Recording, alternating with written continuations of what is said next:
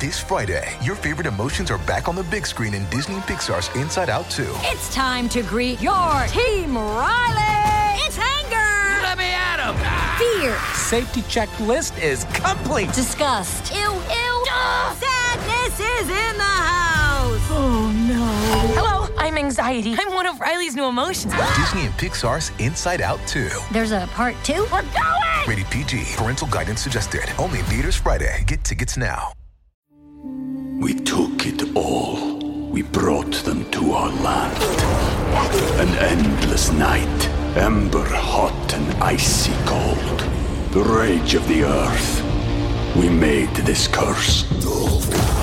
Carved it in the blood on our backs. We did not see. We could not, but she did. And in the end... What will I become? Senua's Saga. Hellblade 2. Play it now with Game Pass. Welcome to the New Books Network.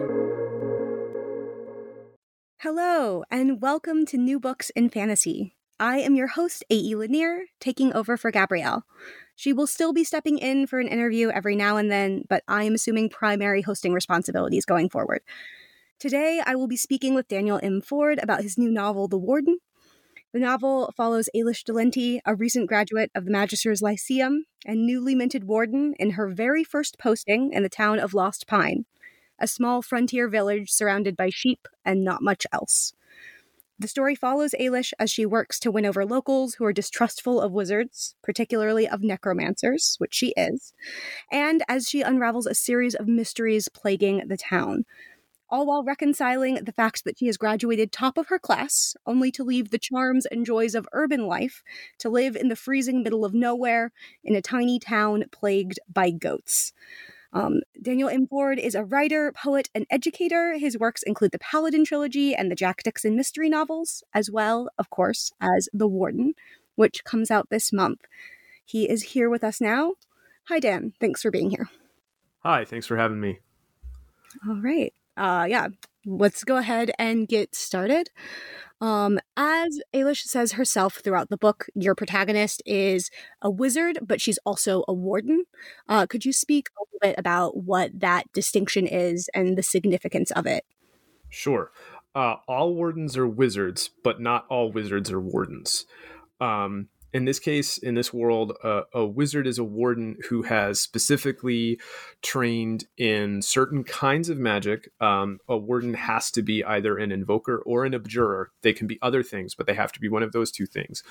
And they are sort of, in Ailish's case, she winds up being like a frontier marshal, right? Because she's so far from the civilization. But in a city, they might assist local guards or serve in advisory capacities for military units. They're kind of an all-purpose, like, wizards doing protective services for citizens of these three countries. All right, fabulous. And so, as you mentioned, Ailish has to be an abjurer to be able to be a warden. She is also a necromancer and an enchanter. So those are sort of her three schools. Could you talk a little bit about sort of the role her schools play in her development? And I'm a little bit curious, was that something that you knew from the beginning were going to be her schools, or was that something that like changed as you got to know the character? So I knew right away when I was going to write a book about a wizard, I didn't want to have her throwing fire and lightning. Like, I wanted to do, I wanted to have other approaches to problem solving other than kind of blowing them up. And so I hit on, I think, abjuration first as like, if she's going to be sort of a protector, this is what she should be doing. And then I started thinking a lot about necromancy, but I wanted to make sure it was necromancy that didn't involve like animating the dead. Like, she can do that, but she very specifically doesn't do that, is forbidden to do that. And I really, over the course of the book, her use of necromancy, my original idea was it was more like investigative, like, talk to the dead person to find out who murdered them. And then it became much more medical, and that she's essentially using magic to do modern medical things in a medieval setting. Like, she can do surgery, she can diagnose illnesses. And that just kind of happened organically as I was writing the book. That wasn't really the plan. And then with enchantment, like, I knew I wanted to establish Ailish as kind of unusually powerful and unusually gifted. But again, I didn't want it to be like big, shooty, bang, bang power. And I thought, all right, if enchantment is like her third school and she's not as good at it as the other two, like it's still something she has in her back pocket and she can use when she needs to, but it's rarely like the first thing she reaches for, right? She's a necromancer first and always. I think she even says that. And maybe not. Yes. She says that in one of the books. Yeah, I think she says it in this one. Certainly that is the energy she's giving off if she doesn't say it explicitly. That was one of the things that was really interesting to me about this magic system, which feels very familiar in some ways, but there's sort of a hard line where wizards can really only do magic within certain schools of magic, which means that in her case, some of the more like offensive kinds of magic are like strictly off the table. And you've already mentioned that that was something that was important to you when you were sort of coming into this novel so that she had to problem solve more. Was that... is that where those rules came from, was wanting to be able to do those certain things in the plot? Or was that something that you already had cooking? I think it came about because, like, if I have a wizard who can't do those things, then I just kind of applied that to the entire world, right? A wizard trains very specifically in a college to do one or two, usually two is the most kinds of magic. You know, again, like, the fact that Ailish can do three is kind of unusual. It's not unheard of, but it's unusual. And I think once I started thinking about the magical college, the Lyceum, in the original drafts of the novel, there was a lot more magical college stuff at the beginning of the book.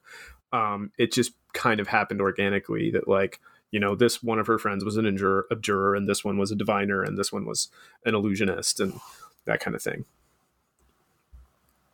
So it sounds like over time you started focusing more on Lost Pine and less on sort of the school and all of that stuff. What was that process of zeroing in like? I knew that I wanted to put her in the fish out of water scenario. I think when I originally kind of conceived this, I didn't necessarily think of the main character as somebody fresh out of college. I was thinking maybe slightly older and more experienced, and then kind of I spent a lot of time in college, so why not draw on that?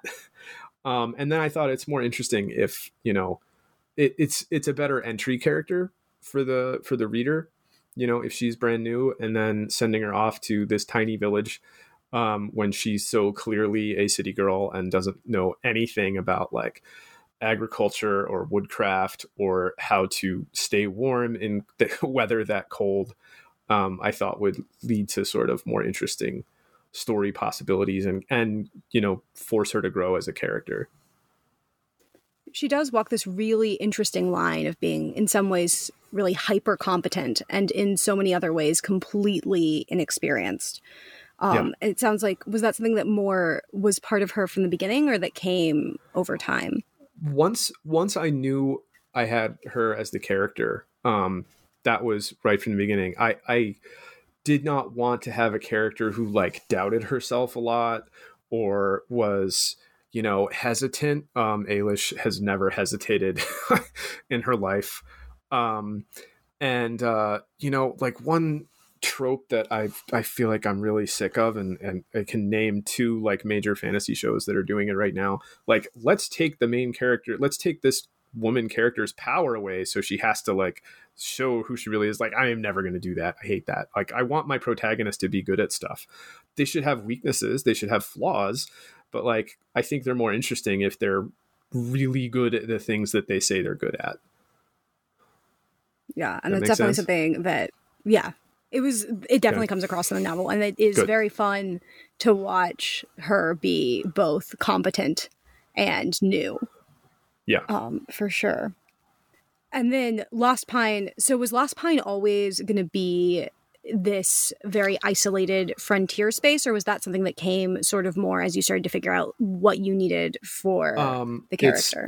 Lone Pine was always going to be isolated frontier. It's okay. It's okay. It's always going to be isolated frontier space, because that would give the fish out of water vibe that I was looking for. All right. Yeah. Fabulous. And that was something that was, I think, really interesting as well, was the ways in which you've already sort of mentioned what being a warden would be like in the city. But because she is on the frontier, she has in some ways this level of power and lack of supervision, and that all of the calls that she's making are hers. I was wondering if you could talk a little bit about like what that experience is like for her or for the plot generally.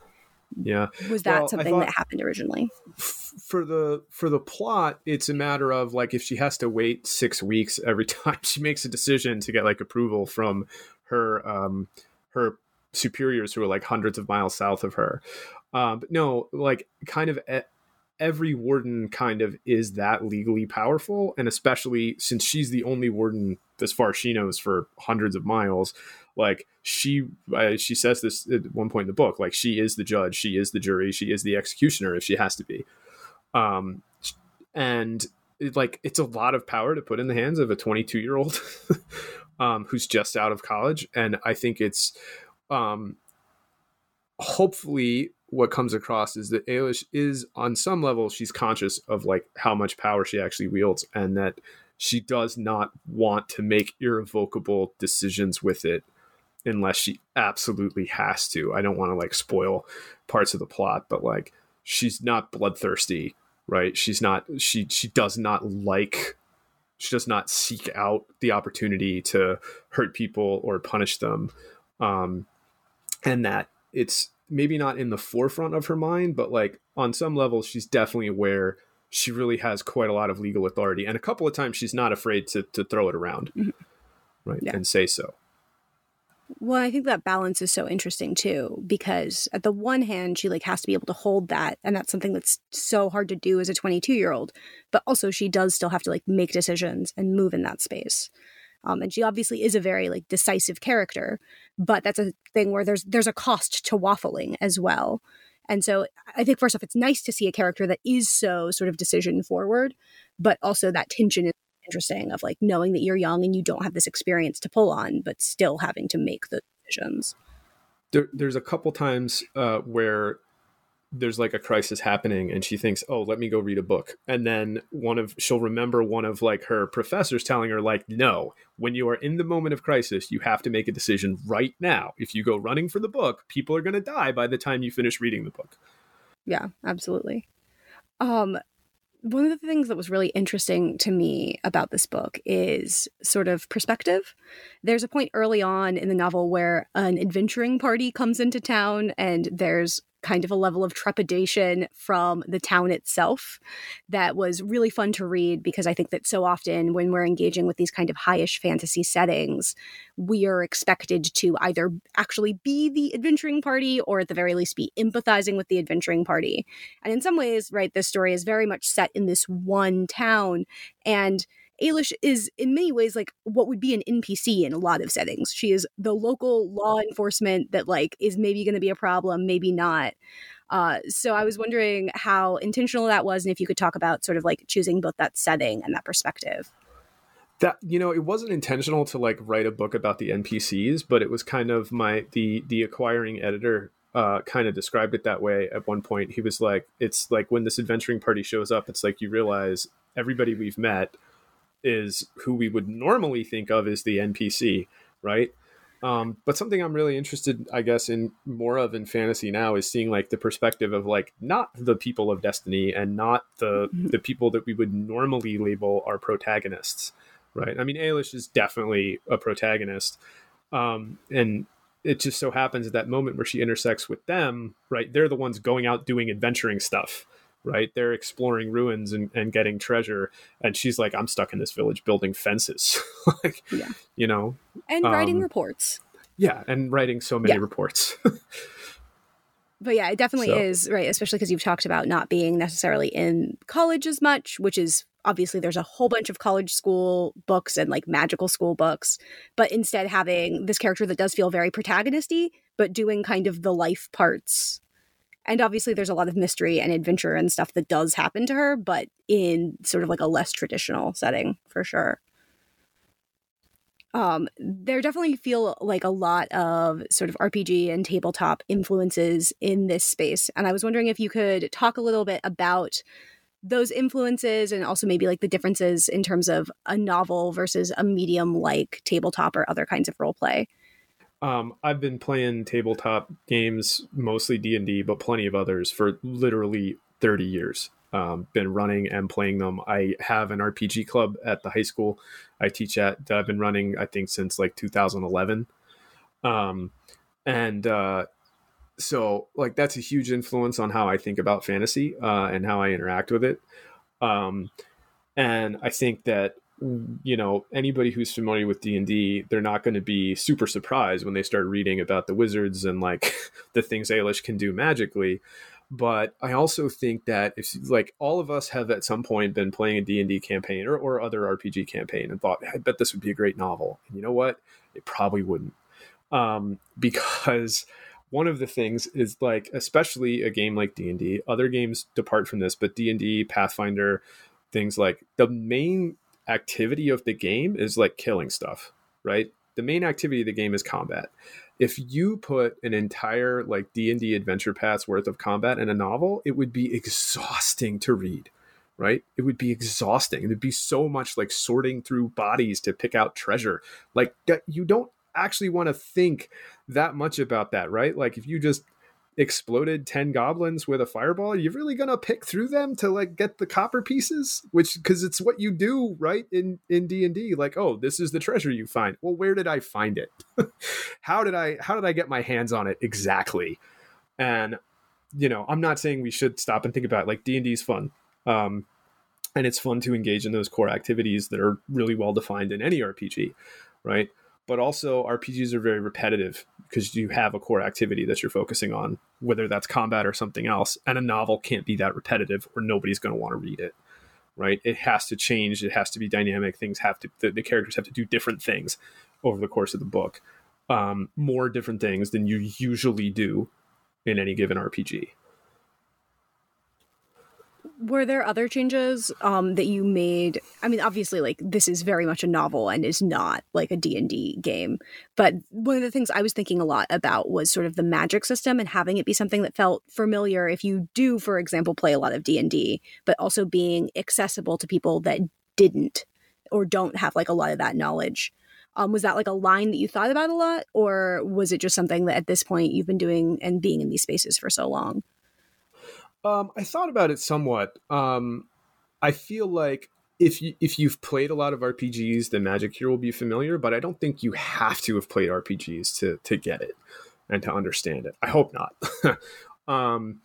But so there's a lot of like, that's what kind of the flashbacks to her time in the Lyceum do. Like, and when she's using a spell and thinking about what it's going to do. And, you know, I tried to give them more fanciful names than just like Ward, you know, to kind of describe what they're doing. And hopefully that sort of helps people who might not have an RPG background or like a super deep fantasy magic background. Also, I oddly enough, I don't think I've ever played a wizard in 30 years of playing D&D. Like, I'm not a wizard player. So, you know, making up all the magic rules as I went, I'm not as familiar with that as if it was like a different, I mean, I'm familiar with them, certainly. You know, I know what the spell book looks like. That's not your go-to class. No, never has been. I think when I told my D&D buddies, Paladin, Ranger, Cleric, probably. Ranger probably is what I've played the most. Occasionally like a thief, occasionally a bard, but never ever a wizard or a sorcerer. Never done it. Is there, like, do you have a particular reason that you know of, or is it just not something that calls to you? I think it's just because I came up in like second edition D&D, and if you were making a wizard in second edition D&D, like, don't get attached, right? If in the first, you're going to be able to cast like sleep and maybe magic missile, and then 8 hours later, maybe you can do something else. I like to be, and also like, I don't know. I just like playing a more physically active character than that. I want to hit stuff. You know, even when I do play a cleric, it's usually the sort of, you know, heavily armored, hammer wielding kind of cleric. You know, I like to get in there and mix it up on the front lines. That's really interesting then, given that this book obviously is very much not just a wizard, but like kind of an anti-combat wizard. I mean, she's pretty like aggressive in, like, she's pretty forward, but not in terms of her magic or her skill sets. Yeah. She can get in there and mix it up. I mean, she carries a sword, right? And she does know how to use it. It's just that's never like the first thing she thinks about. And I think the first time there's really a combat scene in this book, she is standing back casting like protective spells for the other person. Like that's her kind of designated role. She can fight if she has to, but it's not usually her first option. It's not usually her first choice. Yeah, absolutely. So she has like a lot of different relationships with various people that change sort of over the course of the book. And there's both a lot of people in Lone Pine and also basically no people in the town. I'm a little curious about which of those relationships felt the most important to you for her, and then also just like what was the most fun to write while you were doing that. That's honestly the same answer for most important and most fun of the people in Lone Pine is Tunbridge, or Tun, the trapper that she gets to be pals with, that she goes into the wilderness with. Because if she went into the wilderness without him, like she wouldn't make it back. She wouldn't know what she was doing at all. And so Tun is much more the kind of character that like I would play in a campaign. Like half-orc ranger, absolutely. But so one of my sort of influences on this book is I've read a lot of PI fiction, like the Robert B. Parker Spencer novels, and obviously Raymond Chandler, and Craig Johnson, although that's not PI, that's cop. And there's quite often there's a relationship that like the main character has with somebody who's kind of like they're heavy, like the person they call in when they know they can't handle what they're up against. And that was my initial view of Tun. Like Tun would be the Hawk to Ailish's Spencer, in that like so that's kind of, he lives sort of on the edges of civilization, even more so than she does. But, you know, obviously has very strict code that he lives by and sort of his own secrets and his own interiority.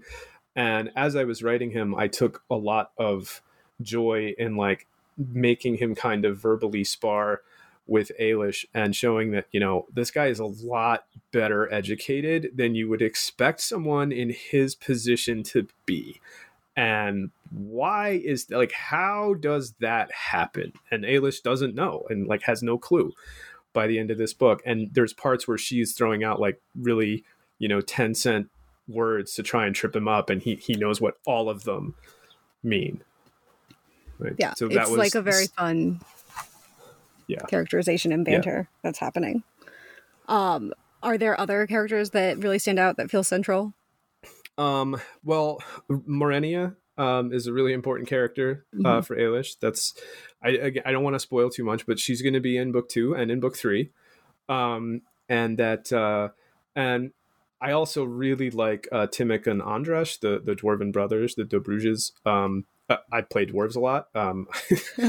And again, they're like, Timok is like a dwarven fighter thief. That's a character I would play.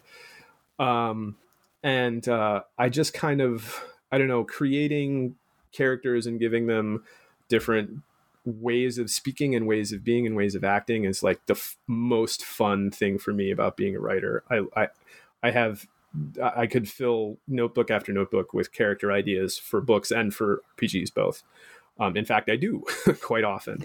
And like when I was writing Russ and Martin, like the married couple that owns the inn in Lone Pine, they were a lot of fun to develop. Like, you know, obviously they're veterans. They've responded to their war experience in different ways. And, you know, you'll see more of all of these people in the further books of the series for sure. We took it all. We brought them to our land. An endless night, ember hot and icy cold. The rage of the earth. We made this curse. Carved it in the blood on our backs. We did not see. We could not, but she did. And in the end... What will I become? Senua's Saga. Hellblade 2. Play it now with Game Pass. All right, yeah, absolutely. You mentioned sort of like detective fiction being a really clear influence, and obviously RPGs like D&D, like various things. Were there other central influences or ways that you thought about those kind of genres and tropes mixing that while you wrote it?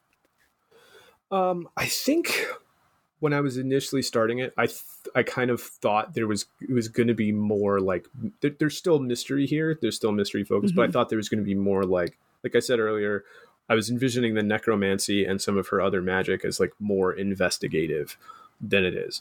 And then just, I'm not a lot like Ailish. I'm not really a good planner. Even when it comes to writing, I kind of just start doing it and see what happens. And like, I tried to write outlines for these books, and then Ailish just kind of kept doing whatever she wanted. And so just Classic. the way it developed, that I don't think there's as much of that like PI influence as I kind of thought there would be when I started. I think it's still there in her relationship with Tun, probably, and maybe a few other things. I think if I really had wanted to commit to that, I would have written it in first person. And I think because your classic sort of PI or mystery detective novel is usually written in the first person. Not all of them, but a lot of them. And I think when I started writing this, a friend actually asked me that, like, are you going to write this in the first person? And I was like 50 pages into it. And I thought, well, maybe if I hit a wall, I'll switch and go rewrite the first 50 pages. But I didn't. And here we are. So. Was that like a conscious choice? Because I feel like high fantasy is often third person, at least in like sort of adult. Yeah. Was that when you sat down, you were like... Yeah, because I started writing this book in 2015. Oh, wow. It's been a pretty long journey. And so I was in the midst of writing the Paladin trilogy too. I just like, I think the first drafts of all of them were done. And the first book was wending its way towards publication. And so I kind of had some time on my hands without any revising to do or whatever. And I just sat down with a legal pad. I'm usually at the time I was usually strictly a keyboard writer and not a by hand writer. Cause I was on vacation in my in-laws house. And it was like storming. They live in Tennessee. It was storming. There wasn't anywhere to go or anything to do. So it started like had this little germ of an idea and started writing it. And I think because I was in high fantasy mode at the time, I just stuck with third person. I didn't know if I could write first person. Eventually I did write some novels in first person. So maybe I could have, but I think it worked out to stick with it this way. So you were working on this book from 2015 through until fairly recently? Yep. On and off? Yep. Okay. Yeah. So I what were you going to say? Oh, no, you go. Absolutely. Okay. I don't know when I was gonna... I don't know when I finished it, when I finished second, third, fourth drafts. I had written the first two books, and I was honestly about, like, I got collected a lot of agent rejections. I was about to give up on them. I literally said to myself, I had kind of two options. I can put them in a trunk and move on, do something else, or I can like, I had some ideas about self-publishing. And then I did #SFFpit on Twitter in February of 2020. And I got one like from one agent, and I sent them the first 50 pages of the Warden, and they sent back like 3 hours later, like, send me the whole book. And I sent them the whole book. And the next day they were like, I stayed in my office all night, read the entire book. Like, I want to talk on Wednesday. And then, here we are. So, and then there was then of course the pandemic happened. And so there wasn't a whole lot of movement on things in the publishing industry. But then it was September that it sold, September of 2020, that it officially like sold. Well, September 2020 is when an offer was made. December is when a contract was signed, because publishing the wheels do tend to move pretty slowly. That's not a knock on anybody in publishing. That's just how it is. My sense is that sort of the relationship that wider society has with tabletop and D&D in particular has changed pretty radically over the period that this book was happening. Yes, was that something that definitely impacted either the writing or like what it felt like in your publishing journey? Or was that sort of separate? It didn't impact me, I guess, since I've been like part of the tabletop world, like I said, for over 30 years. But we used to say with my friends, like a couple times people asked if they could watch us play D&D. This was like in college. And we were like, yeah, you can. But that's like, one of our friends literally said, there's nothing more exciting than playing D&D and nothing more boring than watching other people play D&D. Why would anybody ever want to do that? Well, obviously we're idiots, right? Because apparently people love to watch other people play RPGs. But that didn't really impact my thinking. I don't like, I'm only kind of dimly aware of the, like, you know, all the actual plays and the very famous like podcasts of D&D. Like I have so many hobbies, and writing is like a full-time job on top of teaching. So it's just not something I've actually gotten into. Fair enough. So right now, is that what you're working on? Is the next books in this series, or are you working on a couple of things? Yeah, I'm working on the next books in this series, and then I have a couple of standalone books. One that's like written, and then one that I am writing. That I'm actually writing like by hand instead of typing, which is an unusual choice for me, but here we are. I guess everybody picked up new hobbies like around the pandemic, right? Mine is fountain pens. I got really into fountain pens in the last like 3.5 years. And so, you know, I have this like nice collection of fountain pens now, and I refuse to write with anything else. Actually some of my students have kind of gotten into it too. I've been a bad influence on them. So yeah, I'm working on they're standalone novels that are related to each other only in that they take place in the same world. I don't want to say too much about them because my agent hasn't even seen them, you know. But they definitely, what I said earlier about being interested in the not typical protagonists of a fantasy novel. The first one, the one that's actually written, is definitely that. It's kind of a very stereotypical fantasy setting and situation, except the perspective characters, like there's like wizards and kings and, you know, evil lords and everything, but the main characters are just 5 ordinary soldiers who don't really have a clear picture of what's happening. They only see the thing that's in front of them. That's really cool. Yeah, hope so. Yeah, I mean, that sounds, knowing nothing but super hypotheticals, that sounds really interesting. Yeah, for sure. So if people are looking to find you on places on the internet or just curious to learn more, where should they go? The best place to find me is Twitter. That's the social media I know how to use best. My Twitter handle is Sounding Line, but if you just look up Daniel M. Ford, you'll find me. I have Instagram, but I don't really know how to use it. It's like all I put up there is pictures of cats and cocktails, and you know, if you just looked at Instagram, you'd think I was a lonely, you know, cat herding alcoholic, I guess. Which I'm not. I mean, promise. That sounds like a pretty good use of Instagram, honestly, is cats and cocktails. But then I am also not super Instagram proficient. So yeah, Twitter is the best place. I have a website. I am very, very bad at updating and maintaining it. I think it's still, like, everything on it is still about my first novel, Ordination, which came out in 2016. But yeah, Twitter is the best place to locate me. All right. Fabulous. Well, thank you so much for speaking to me. This has been really great. Right, and the Warden comes out April 18th. April 18th, Tuesday. Right? Yep. Tuesday. So Tuesday from when we are recording this. Yes. Very exciting. Yes. Yep. All right. I have been speaking to Daniel M. Ford about his novel, The Warden, which is out this April 18th from Tor. I've been your host, A.E. Lanier. Thank you so much for listening, and please consider feeding the algorithms that run our lives by subscribing or leaving a review if you are so inclined, or telling a friend about us in the IRL spaces. I will speak to you soon, and for now, happy reading.